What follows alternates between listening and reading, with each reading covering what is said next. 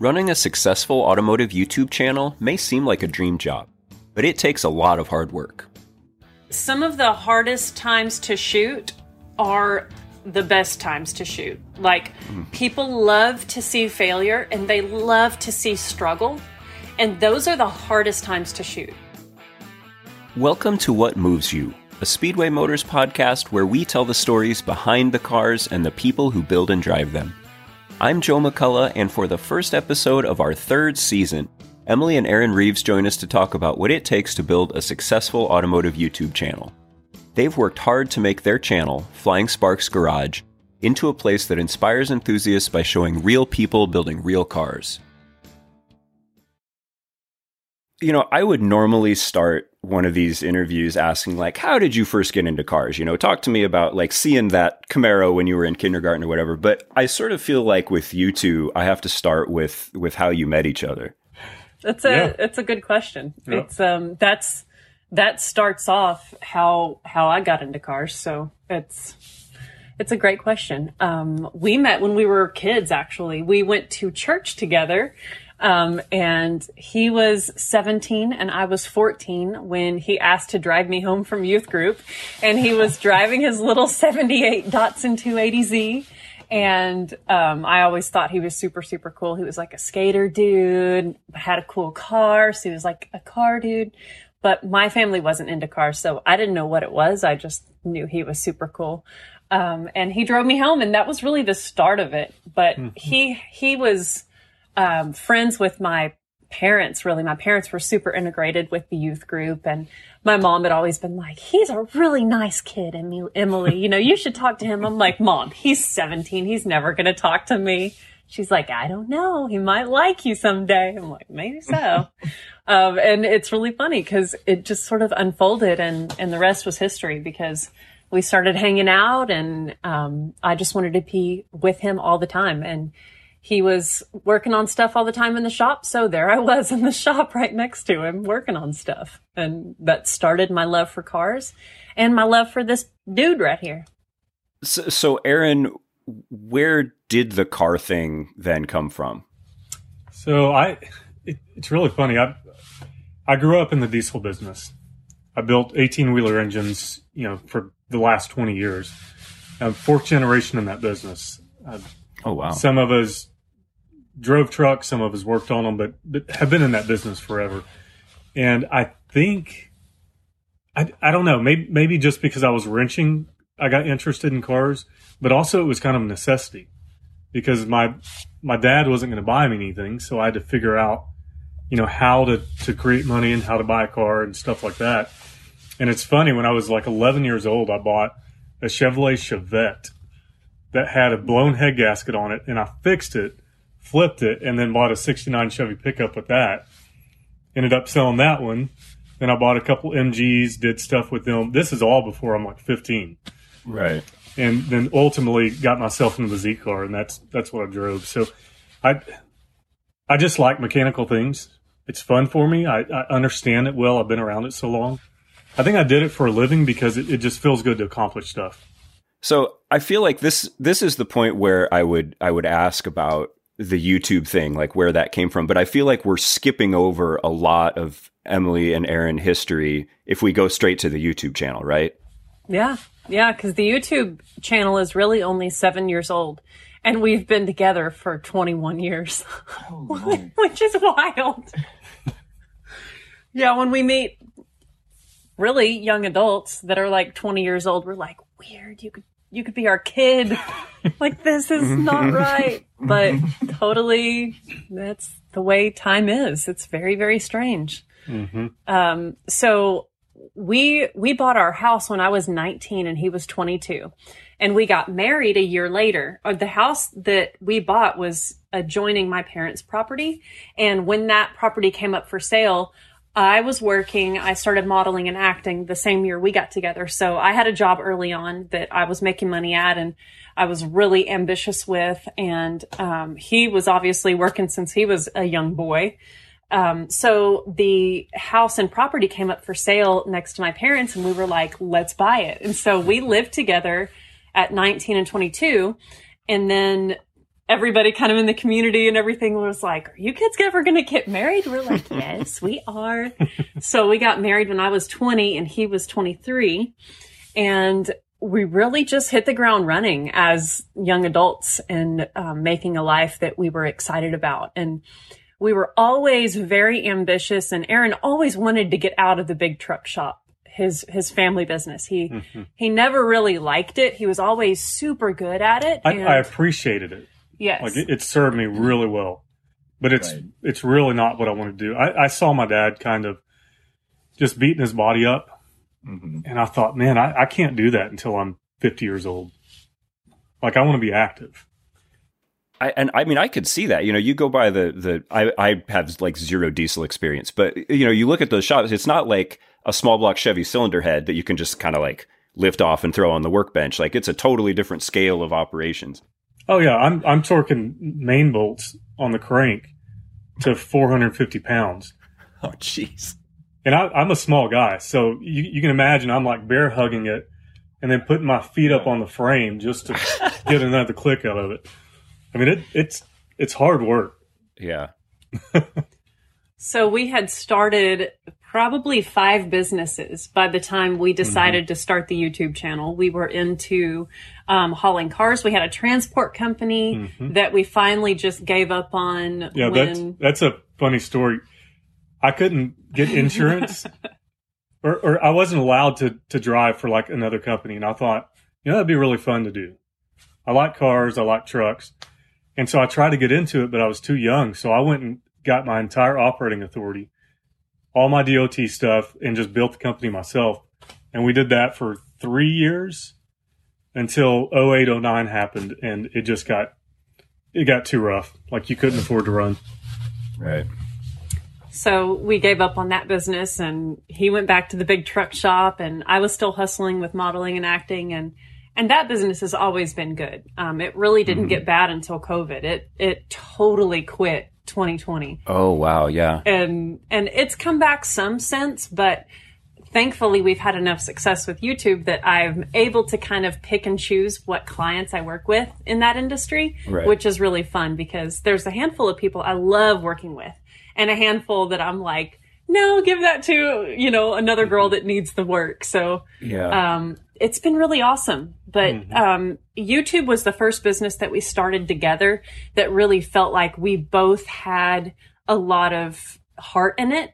And man, has it been the hardest thing we've ever done, but the most worthwhile thing we've ever done. Right. And I feel like that heart comes through in the channel. Like, I suspect that's probably why a zillion people watch your shows, because I feel like that sort of comes through. You're not tough guy, been there, done that kind of attitude. It's, here we are figuring it out as we go. We love each other and we love what we're doing. Like, I think it's fantastic. Thank you. So when you get to the YouTube thing, like where did that idea come from? Like what made you say, I want to be a YouTuber? So Aaron had started a company with a friend of ours called A New Way to Market. And it was like right when social media marketing was getting going. So they were marketing through Twitter and Facebook and various social media platforms that were just starting. And he learned a whole bunch about YouTube and about marketing on social media and on the internet. And he was like, this is where marketing is going to be. And I'm like, dude, I know, like, this is awesome. That particular business didn't feel right to him to remain in. So his friend still works in that company, but we exited that sort of branch of the business, but we kept that knowledge. And I started a YouTube channel at the same time, and I started doing diesel conversions. And it wasn't a big channel or anything, but it was early on. And I was featured in like Jeep magazine and all this kind of stuff for doing diesel conversions on Jeeps. Cummins swaps. Yeah. Oh, okay. Yeah. Yeah. And so he knew the power of YouTube and what it could do. We were getting all this business and we really kind of didn't want it. Like, we didn't really want to be doing, we didn't want to have a shop that did diesel conversions because we couldn't figure out how to actually make money doing it. It was all time and money and investment and draining. And we were like, we don't want to have customers. We want to work on our own stuff. I was doing everything myself, and well, Emily would assist, but I didn't have employees. And so it just got overwhelming. I basically developed so much work that I just couldn't stand it. Right. I had to start turning people away. So in 2015, we had my GTO Roxy on the dyno. He had gotten me headers for Christmas. And so after Christmas, we had the car on the dyno and we were putting a fresh tune in it with my headers, and the oil pump went out. And so it started knocking, and it was very, very sad, like a super sad moment for me because I was so excited about my new headers. And then that happened and we had to trailer the car home, and it was such a bummer. And a couple of days later, I was like, okay, Aaron, like we have to look at this as a new chapter. Let's start a YouTube channel that's us, that's working on cars, and I'll start, sending proposals out to companies because we know this is where marketing is. So we looked at it as a business from the onset. This wasn't just a hobby or something we were going to dabble in. We were going to do it, and we were going to do it well. And we were going to get companies involved that wanted to market with real people and DIYers and, wanted to work with us because we're likable, real people. And I just I love the business side of it. I love how marketing is now working with real people and influencers, as the world calls it now. But it's so cool because that's where these big companies are spending their marketing dollars is with real people that are genuinely happy and excited about their products. Because if they're not and they're just being salesy, then that person is very see-through. Like the internet judges them negatively, accurately, it doesn't fly. So people that are real influencers in the world are genuinely excited about stuff. And I'm like, that's who we want to be. So we want to be installing parts and components that we're genuinely excited about because other people will also love the way that this camshaft sounds. Like, I can't wait to get this cam in Roxy for everybody to hear it. And then everybody's going to be stoked on it and they're going to want to buy it. And that's just the way it is. Like, that's human nature. And we've got all these gearheads that follow us and they're stoked about building stuff and they see us doing it and they see us make mistakes and push past them and it inspires them to get out there and make mistakes too and have fun. And we're honest about that. Yep. It's, there's no telling how many engines I built in my life. 1,000 at least. But I'm working on a project right now. I've got a brake adjuster on an MG Midget that's locked up. I've never done that before. So how do you go on camera and say, this is how you do it? Like, I can't. Like, I just have to work through it and figure that out. And it's so neat when you see other people that are interested in cars say, oh, I think I can do it too. That's inspiring. Yeah, that's a hard line to walk. Like for us as we're creating content, you're always going to screw up and there's always going to be stuff where you're like, man, I have never done this before. And like, how much of that do you show? Like, where is the line between sort of being relatable and like, oh man, I've done that. I've been there before too. And being like, oh, this guy's an idiot. Why am I even watching his video? Right. Totally. Yeah. We struggle with that too. And me specifically, I get really critical of my own knowledge. Like, I'm always going like, oh, you know better than I do. Like, you shoot this. And he's like, no, Emily, like, people relate to you when you learn. If you're honest with them and you say, hey, I know this and this and this. I've done this, but I've never done this. And I'm going to try this. Please tell me down in the comment section how you would do it. And I mean, it's just real. And 9 times out of 10, people like that. And the people that don't, go find an expert channel, someone that's truly going to tell you the right way to do it. Everybody wants to be a YouTube automotive, like, oh man, I can do this. And people are going to send me free parts and I'm going to build my car and it's going to be great. I mean, you guys have actually done it. We've already sort of alluded to some of this, but what would you say has made you successful? That's a good question. Yeah. I think that for me, I have to define success. So for me, what feels like success is having people tell us that we've inspired them or having a woman tell me she was inspired to go work on her husband's truck with her because she saw me out there working with my husband. Those things, those heart things to me are success.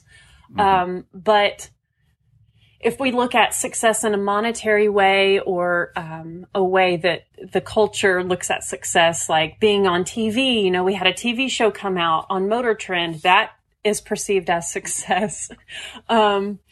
Or having companies pay you to use their products, that can be perceived as success.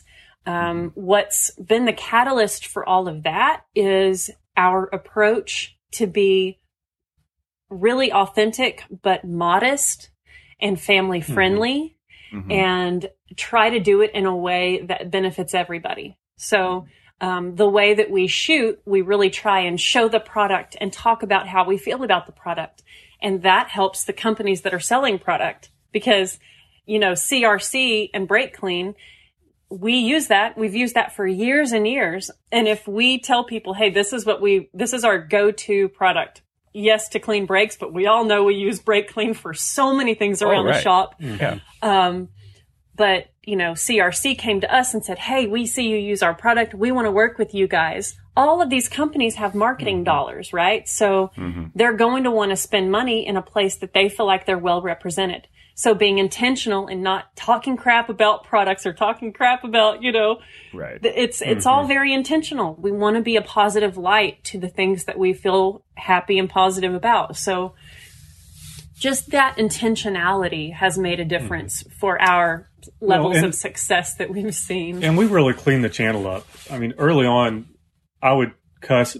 Now, keep in mind, I was working at the big truck shop, coming home, working at nights in my shop. Oh, man. And so I'm like cracking a beer and then picking up a grinder and working. And early on, we learned that like families were watching this. So we cut all that out.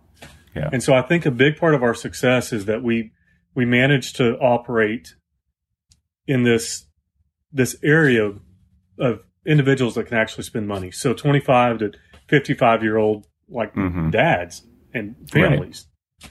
And so I think our marketing value is a lot more than if you just see like a young girl that's out there in her bikini washing her car.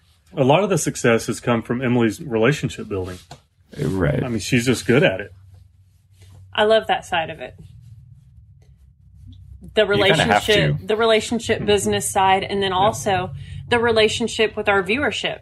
Like I respond to 9 out of 10 DMs that I get or comments on the YouTube channel. I'll go in and respond to people. Comments on Instagram, comments on Facebook. I really enjoy the engagement and I appreciate the engagement. So a lot of times I'll go and respond to them and show them that I'm there and I'm seeing everything and I'm a real person and I appreciate their presence. And sometimes I'll respond to the haters and, you know, address their concern. Yeah. Or, you know, their critique. And they like that too. You know, sometimes the haters will turn around to be your biggest supporters if you give them a chance. Instead of just delete them or disregard them or talk crap back to them, like, you know, give them a chance to be a better person. And sometimes they'll turn around and be awesome. And that showing that side of your being humble yet strong, like, hey, I'm not going to stand for you talking this crap about me. Like, I'm going to be a good person here and give you a chance to be nice. Other people see that and they respect you more for it because you actually are like a credible, nice person. And they're like, man, that's so cool, you know? And that's who I want to be, both in person and on the internet. Yeah. Well, and I mean, this is kind of an obvious question to somebody in your position, but like, people can be really mean on the internet. Did you have to sort of grow a thick skin before you got to the point where you could sort of engage in the way that you're describing? Well, I have an interesting background about having a thick skin. Growing up in the fashion industry and having to hear no and having to hear critiques about things like my look or my face or my body or my appearance or even my personality when it was an acting job or something. People are very harsh in the fashion industry, in the commercial industry. So growing up doing that from age 13 or 14 on, I got really used to not taking things personally and allowing things to roll off and say, hey, they may be right. I may not fit the clothes as well, or I may not have the perfect look that they're looking for, but I'm myself. I'm comfortable with me. I love me. And maybe the next person I'm going to be perfect for. And just learning that when people don't like you, that doesn't have to mean that you're bad or that you're not worthy. It can mean that you may need to work on something. So there may be something that you can be better at, and that their critique may have some validity. So study it and consider it, but don't take it personally, and don't feel like you're worthless because of how they feel about you. Yeah. So, going into being an influencer or somebody that's online that gets the brunt of a lot of people's anger or, blind meanness, it's really not been a difficult transition for me. I mean, I can read it and I'm like, wow, that person must really be in pain, or they must really be uncomfortable with themselves that they would go say mean things to a stranger online. I genuinely feel sorry for them. Very rarely does it get me upset. It was a little bit more difficult for me. There's two sides for me. Jealousy, one, because there's a lot of men that say some things about Emily that I would in person punch them in the face. Again, Texas boy. But what's interesting is, because we spent 15 years together before this, like, that jealousy bone had kind of gone away. Because, I mean, she's taking pictures with other dudes all the time, and they look in love and all, it's the doing modeling jobs. Modeling and acting and stuff like that. So to some degree, I was already kind of calloused for that. Like, I could deal with it. It's just acting. It's fine. The thing that really bugged me was when they started picking on my work early on. And so 3 or 4 months into it, I would just get so aggravated when they would critique something I did. And then I had to get to a point where I said to myself, I built a lot of engines, and a lot of engines that have ran 600,000-700,000 miles. And so if your opinion gives me information that's valuable to me, cool. If not, I just don't care. Right. I'm not going to pay attention to it because it doesn't add value to me. It just makes me frustrated. So I'm not going to worry about that. You guys are both at a pretty zen place when it comes to that. It seems like it's probably an important ingredient. We have to be. Yeah, it can be a source of a lot of heartache if you let it be. And so we just don't have space for that. There's too much to be thankful for. There's too many awesome people to focus on the not awesome ones. Oh, yeah. I mean, that's just the reality. For us. Most of the people are good. Yeah. Right. There's so many wonderful people. It's a great way of looking at it. So you guys are, more or less your own talent, producer, camera people. I mean, you kind of do it all. Is that, this is an obvious question. Is that hard? Is that hard to do, to pull off all of that and keep kind of a high production value? What time did you come to bed last night? Yeah, I've had to really, really be intentional about time management, because I spend so much time editing, because I edit all of our stuff, and not only the final products that we put on YouTube, but we have 12 main sponsors that in the deliverables and the contracts that we've signed with them, I include, to increase our value, I include sending them small cuts of each of our integrations that we do for them, cuts that they can use on social media, cuts that they can use for email blasts and things like that. So because I know that that's a lot of benefit to them, I include that in our packages of the contracts that we engage in. So I'm constantly editing and creating packets for all of our deliverables, for all of the companies that we work with. So I really need to get better about delegating and handing those jobs over to skilled editors, because I've gotten skilled at it. I've gotten very fast at it, but it's not the best use of my time. I stay pretty stressed and overwhelmed. And we actually had to cap our partners this year because of that. Like I realized I'm going to dilute myself for the people that are paying, that are expecting this from me. And I'm spread so thin that I don't want to do that. So I capped our partners for this season because of that, because I haven't been able to delegate. I stay so covered up. So, when people type, you're lucky. I want to be like, is it luck now? Or is it because I'm up until at least midnight every night editing and creating these relationships and monitoring everything that's going on? Like, it's so much work. And early on in the channel, like it would appear that we're just having fun in the shop. We literally did not sleep a lot of nights. Yeah. We would take shifts. Like I would sleep an hour, get up, she would go lay down for an hour. Oh man. And like when you're getting into like April, May, you get into car season. Like we would be working at least 20 hours a day on a car. And then trying to have a job as well. Yeah. Oh man. Yeah. You know, like when we do a lot of builds for like Power Tour or Drag Week. So we'll be doing these builds and then we'll also be editing footage.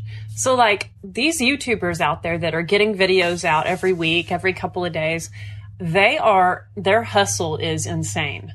And folks just don't get that. We do a video a week and it is constant work. And, a lot of people are like, make more uploads, post more videos. It's like, guys, well, you have no clue. Here, the perfect example is what I'm doing today. Those adjusters are locked up on the rear drum brakes of the MG. That's going to be a 20-minute episode probably. We've probably already worked, 6 hours on it. I'm going to work another, I probably have 2 hours in it today, 2 more hours once we get off this meeting, and we'll get it all back together and it'll look like it was just 20 minutes. So people are like, just do more episodes. Like, no, that's like when things mess up. Like I've got the entire rear axle torn apart right now for a brake job. Yeah. And that's okay. I mean, we enjoy it, but that's a piece that people don't understand, I think. So maybe somewhere in that answer to the secret of your success is hard work is probably a pretty big part of that. Yeah. Yep. Yeah. We wouldn't have a final product if we didn't apply ourselves to 100%. Right. And a lot of our content is created around our lifestyle. So when we go on road trips or we go on boating trips, that in theory, that's like unplugged time, like we're on vacation or whatever. It looks like we are at least, but we're working the whole time. We're filming. We're usually in old stuff that's breaking, so we're wrenching on it the whole time. So yeah, I mean, we have so much to be thankful for, but it's not without sacrifice that we are where we are. And it's kind of that saying, like, if it were easy, everyone would do it. And anybody that messages me that says, hey, I've always dreamt of having a YouTube channel, what are your tips? I'm like, just start making videos. You'll see how hard it is. And hit me up for questions. I'll help any way I can. But if you really want to do this, then just be prepared to work all the time if you want it to do anything. You talk about sort of having the cameras there just sort of as you're living your life and sort of always being there because that's the position that you're in. I'm thinking specifically of the moment at race week when you broke Roxy, like you pulled the shifter out or whatever. And, like I've been in that position, broken race car, it's going to be super gnarly to fix. And the last thing that I want is a camera there. I just want to sit and cuss silently to myself. But you set up the camera so that everybody can see kind of what's going on and what you're doing. Do you ever have a moment where you wish like, no camera, I'm all done with the camera? Like, do you ever feel that way? Some of the hardest times to shoot are the best times to shoot. Like people love to see failure and they love to see struggle. And those are the hardest times to shoot because you're frustrated. You don't want to be messing with a camera and make sure the lighting is good and make sure the audio is good before you have to address this super frustrating catastrophe that is before you. Like let me think about all the other people before I address this huge problem in my life right now. But that ends up being the best footage you get. And you'll see it. Like if you watch our episodes, you'll see when I'm teed off. Like I don't hide it from the camera. I just go silent, and I get to work. I know that I can't do what I want to do, which is like throw stuff across the shop. But I will just be resting, you know what face. Like I will be teed off. But I know she's going to have the camera out, so I just get back to work. Yeah. Yeah, it's pretty crazy. It's like constant effort. That's for sure. For pictures of Emily and Aaron and a few of their projects, check out the toolbox at speedwaymotors.com by clicking the toolbox link on the front page. You can also check out their YouTube channel, Flying Sparks Garage. We'll also post a few images to our Facebook and Instagram. New episodes of What Moves You come out every 2 weeks on Tuesdays. If you like what you hear, tell a friend to listen to What Moves You on Spotify, Apple Podcasts, and anywhere else you listen to podcasts. You guys now basically work together full-time. Obviously, being married is its own sort of full-time job in its own way. Is that, like, have you come up with some tricks for sort of managing that? I have. Whiskey, just kidding. Well, that was a thing for a little bit. But no, I go to my hangar every morning and work out.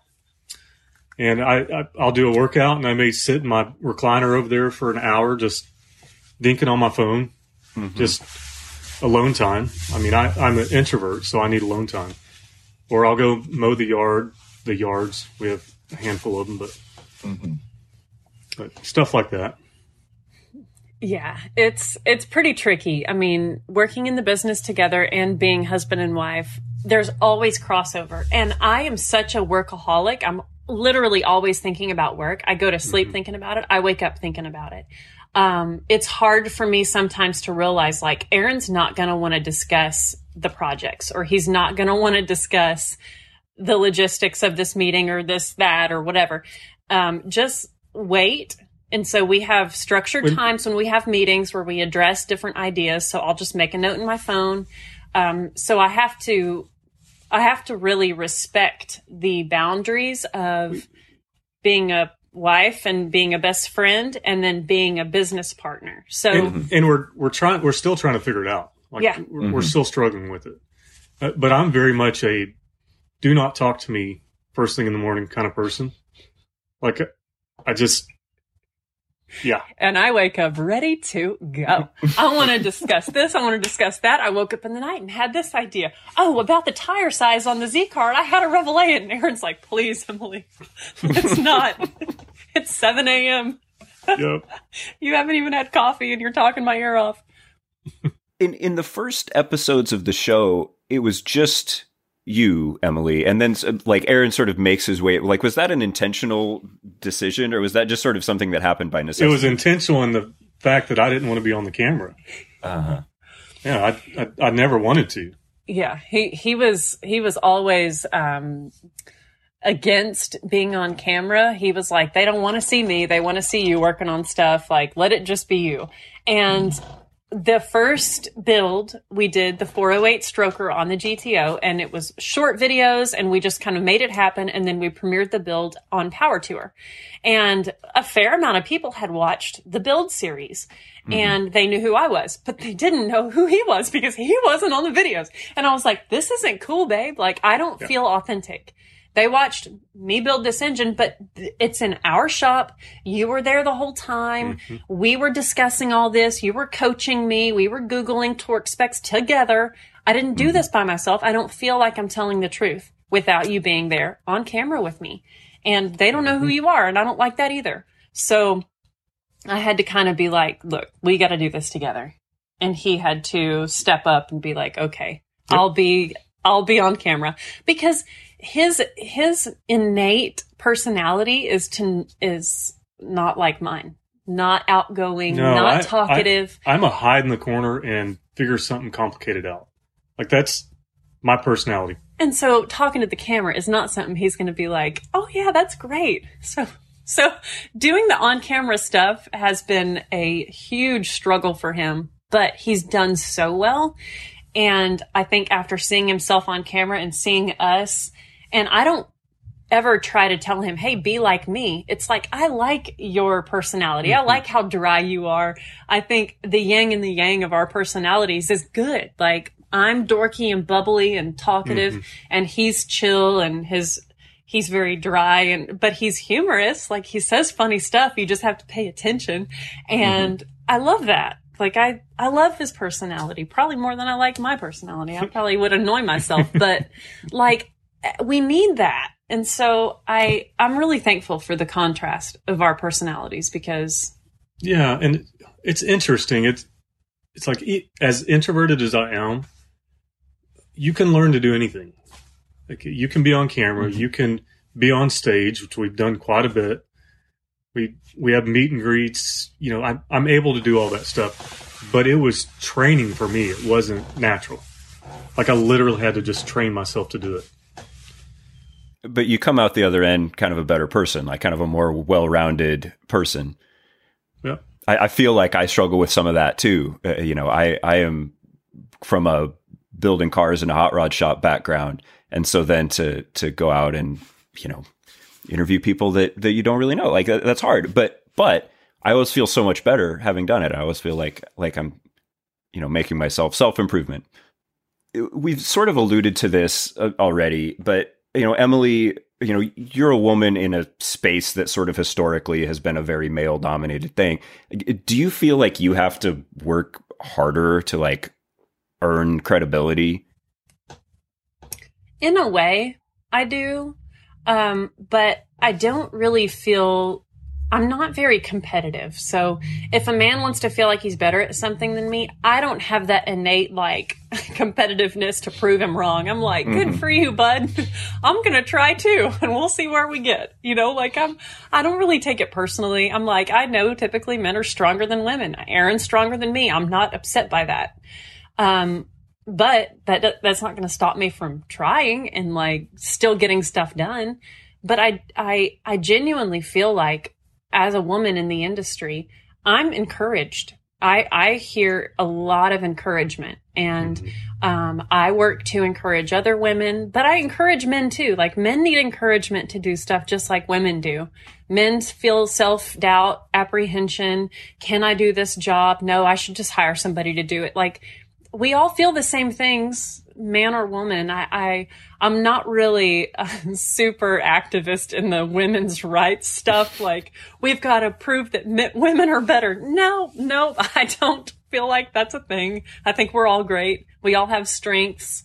I love welding, and Aaron said women are always better welders because they're more attention to detail oriented and things like that. And I can see how I am a good welder because of that. But at the same time, I'm like, you too could have attention to detail and not be worrying about all the things and trying to rush through it, you know?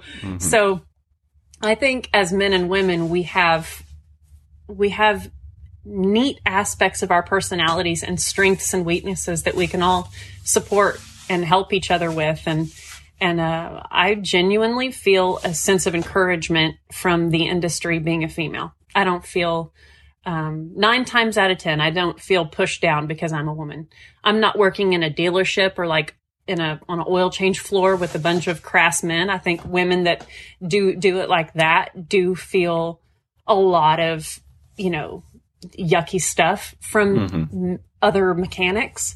So I do definitely feel sad for them and understand why they feel like they need to prove themselves. But me specifically, I don't really feel like I need to prove myself.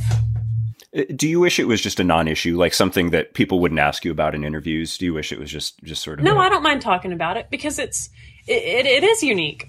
And I when I first started working on cars, I felt this great sense of accomplishment because I didn't know any other women that built motors.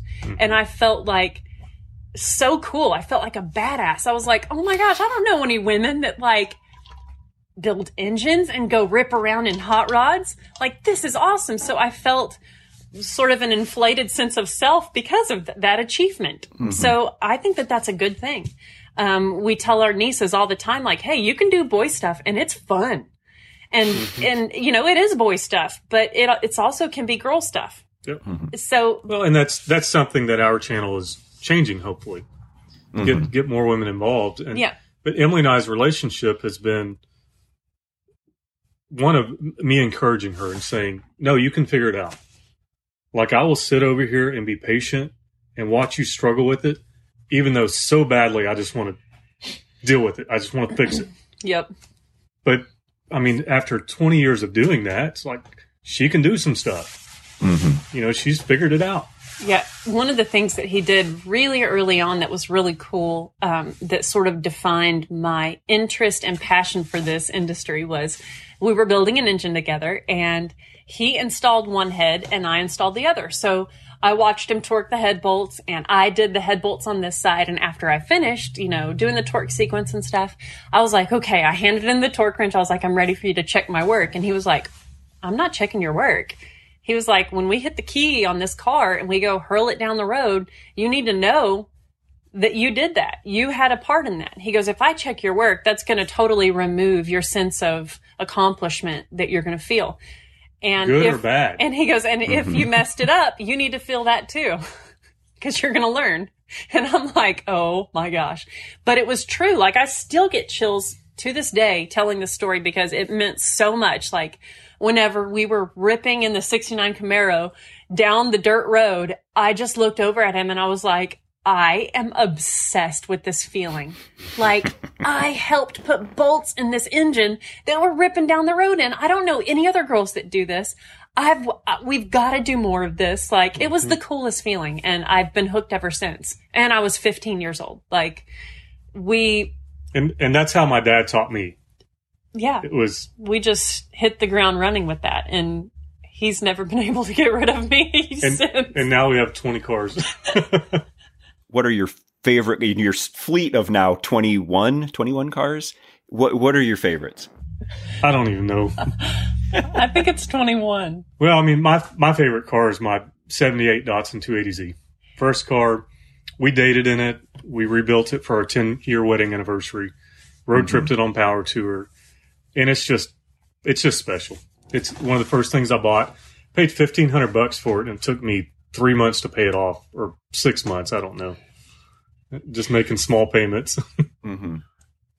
And honestly, my first car, Roxy, the GTO, should be my favorite car, but she's really my second favorite car.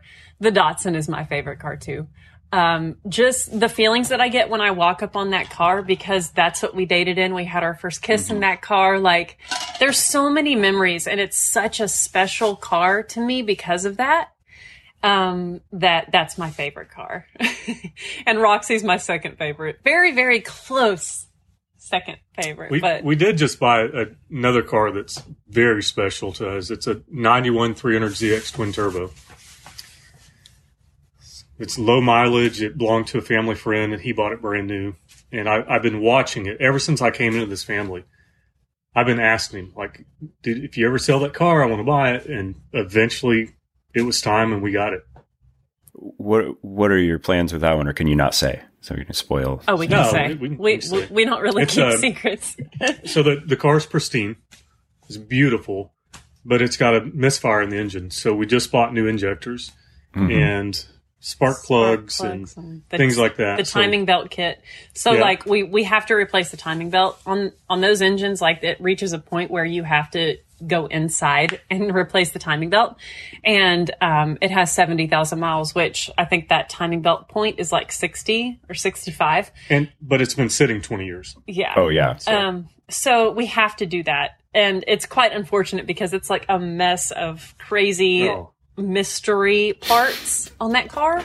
Like, we're so intimidated to work on it, but we've got a lot of people that are supporters, and like I've got a handful of Z enthusiasts, those specific engines on speed dial, and we've got to dig into it. So we've been putting it off. We've been waiting for parts. We've been putting off the parts that we do have to like, okay, we've got to do this and we've got to do it right. So once we get that thing running nice, we're probably just going to do wheels and tires and maybe lower it a little bit. I don't know. It's interesting. So we don't have like overly nice cars. We have a lot of cars, and you would look at them and say they're nice, but this thing's like brand new. There's not a dent in the entire car. Mm-hmm. So it's a weird one because it's probably going to sit a lot. Like, I don't want to put miles on it, and that's not our nature. Like, we're not like that. Yeah. It's just too good. A car that we recently got that we're really excited about is our friend Newbern, which you know. He had met this precious man named Dickie, and we had gone there with him and also met Dickie and his wife. We got access to his collection after he was tragically killed back in February. And so we got to go there, and we purchased a car that he had in a barn that was going to be his next restoration, and it is a very straight, very clean 57 Chevy 210. Has one dent on the hood. It's so nice. The floor pans are intact. Like, it's a really, really good car. And it was $7,000, which to us was a lot for buying a project car, but for what it is, it's worth way more. And it's going to be our first really nice restoration. So we're going to pull the body off the frame and do all this great, restoration to the frame. We're going to do some awesome suspension. We're going to do beautiful wheels. We're going to do the paint ourselves. And we've painted cars in the past, but never this nice of cars. Yeah. So I think we're going to get one of those. Well, I'm hoping we'll get one of those like blow up paint booths. Oh, yeah. Just to keep everything clean. That'd be fun. Yeah. So that's a project we're really looking forward to because we're going to do a really, really good job. It's going to be one of those that we're going to be really protective of because once we finish it, we're going to be like, oh my gosh, it's so nice. And it's worth money, some of the cars that we have are only worth money to us. Like, they're special because they are ours. This one is actually going to be worth money. And so that's going to be really, really fun. We're looking forward to that. And then the other thing that we love is boat stuff. So because boat season's rolling back around and boat videos do incredibly well on YouTube for us, we will be pulling the cabin cruiser back out, and we really want to take it to Florida or some beautiful place where we can go in like a bay. We were intimidated by open ocean water, but we do love fishing and we do love eating fish. So we want to go somewhere where we can go camp on the boat, go fishing, create more lifestyle videos for our lifestyle channel, which we started last year that we are having a great time with once we get back to it. So that'll be really fun too. So car stuff, boat stuff, and then hopefully more airplane stuff this year too. So we have a lot to look forward to. We're excited. And the same time you got the 57, you got a 40 Ford. We did. I am a hot rod guy. So like a 44, is on my list of dream cars. What are you going to do with it? Like, because it's kind of rough. It's pretty rough. Know. It's pretty rough. It was $1,500. It has the flathead V8 and transmission still in it. The back end has been hit, so it's crushed in the back end, but we've got a new fender and a new deck lid, and out at Dickie's, he built 40 Fords and 57 Chevys. So he's got an influx of parts, a huge collection there of parts, that we have access to. So I really want to build it. I would love to build like a custom chassis for it though, like put some sick suspension under it. I love a patina car. I think the patina is pretty awesome on it. Just kind of make a fun, like super sexy rat rod, but roadster sort of car with it. I'm not real sure. Aaron says it's going to be yard art. I say, no, sir, we're going to make that thing back on the road. It's going to be kick ass. But I don't know when it will align with our schedule. And yeah. I mean, I don't know. We have enough projects for 3 years right now. Oh, yeah. But I mean, you guys do a great job of like having a super diverse group of cars. And, this is something that we've talked about on our podcast before. It seems like in the past, people were like, oh, I'm a, Tri-5 Chevy person, or I'm a Camaro person, or I'm a Ford person, or whatever. And it kind of seems like that's almost a thing of the past. Like, I mean, you guys are all over the place. Love pickups and Z cars, and like, do you agree? Like, do you see that as sort of being the future? Where like, I'm just into cars and boats and airplanes. I hope that's the future, because there's so much neat stuff out there. Yeah, I get kind of disappointed with people that are like, I only buy Fords from this year to this year, or only Chevys. It's like, man, they're all cool cars. Just if you like it, buy it. Like, don't get so hung up on your ego when it comes to that kind of stuff. You're missing the opportunity to own a Chevy Love pickup with a flannel interior. Right. Exactly. And a diesel engine. Yeah. I don't know. I can't really tell you if people are getting more open-minded about that or not. I feel like they are. And in fact, I was reading a message yesterday from someone who lives in California, and he said, we see supercars all over the place where we live. But what perks me up is when I see an old car that looks like it has stories and it's been on adventures and it's got character. I want to learn about that car. I want to ask them where they got it and where they go in it and how's it running and what parts do you have? Like, I don't want to go talk to the dude about his McLaren. Like, I want to go talk to the dude with the awesome looking Nova and I love that because, he's got taste for things that have personality and character, and he respects the supercar guys just like we do. I wouldn't tell the McLaren guy no if he asked if I wanted to go take a rip in it. I'd be like, yeah, let's freaking do it. But same to the guy that's got a neat old rat rod. Be like, you want to go rip around in this? Yes, sure do. So yeah, I mean, it's so great. What are your goals for the future? You've obviously got lots of projects lined up, but I mean, what do you see coming down the road? I think the future for me looks like we've got the revenue where we need it to be. And it's going to be hiring people to alleviate some of Emily's pressures and then some of the stuff that I should be doing that I'm not doing to fill that gap. And I want to get back in the airplane more and, maybe take one of our boats down and leave it in Galveston or Florida and fly back and forth and be able to make more memories like that, because we've really sacrificed over the last 5 or 6 years. There's really not been a vacation necessarily. It's all been videoing and working, and I mean we've had a lot of fun. Don't get me wrong, but it's been very much focused on the business. And so I think just finding a little bit of balance with that, delegating and intentionality with time management. Continuing that journey will be awesome. And the channel will grow too. Like that, that's a part of it. Yeah, that will help us be able to create more. And if you can take me, who's an individual that operates really well with my head down working, I can get a lot more done if there's a camera person following me and I don't have to set it up, move it, wait. If I can just get my work done, we can get a lot more videos out. That's hard if you're the type of person, which lots of car people are. I sense that you two are. If you want something done right, you have to do it yourself. It's hard to surrender control and delegate.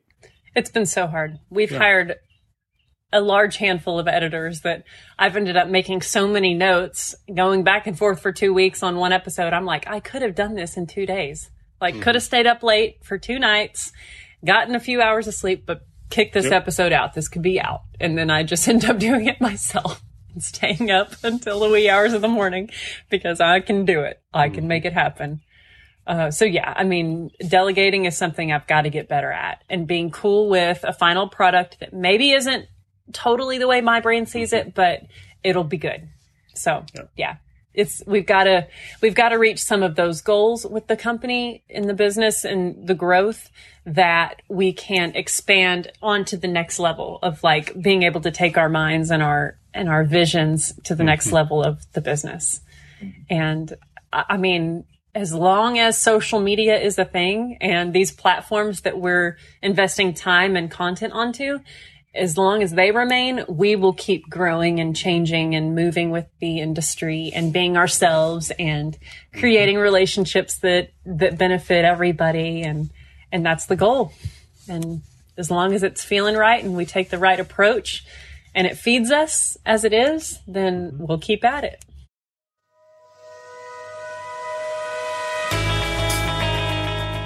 Thanks to Emily and Aaron Reeves for being our guests today, and thanks to all of you for listening to What Moves You, a Speedway Motors podcast. To see photos and watch video we referenced in today's episode, visit the toolbox at speedwaymotors.com. Email the podcast at podcast@speedwaymotors.com, and if you like what you heard, tell a friend where to find us. Thanks for listening, and we'll see you in 2 weeks.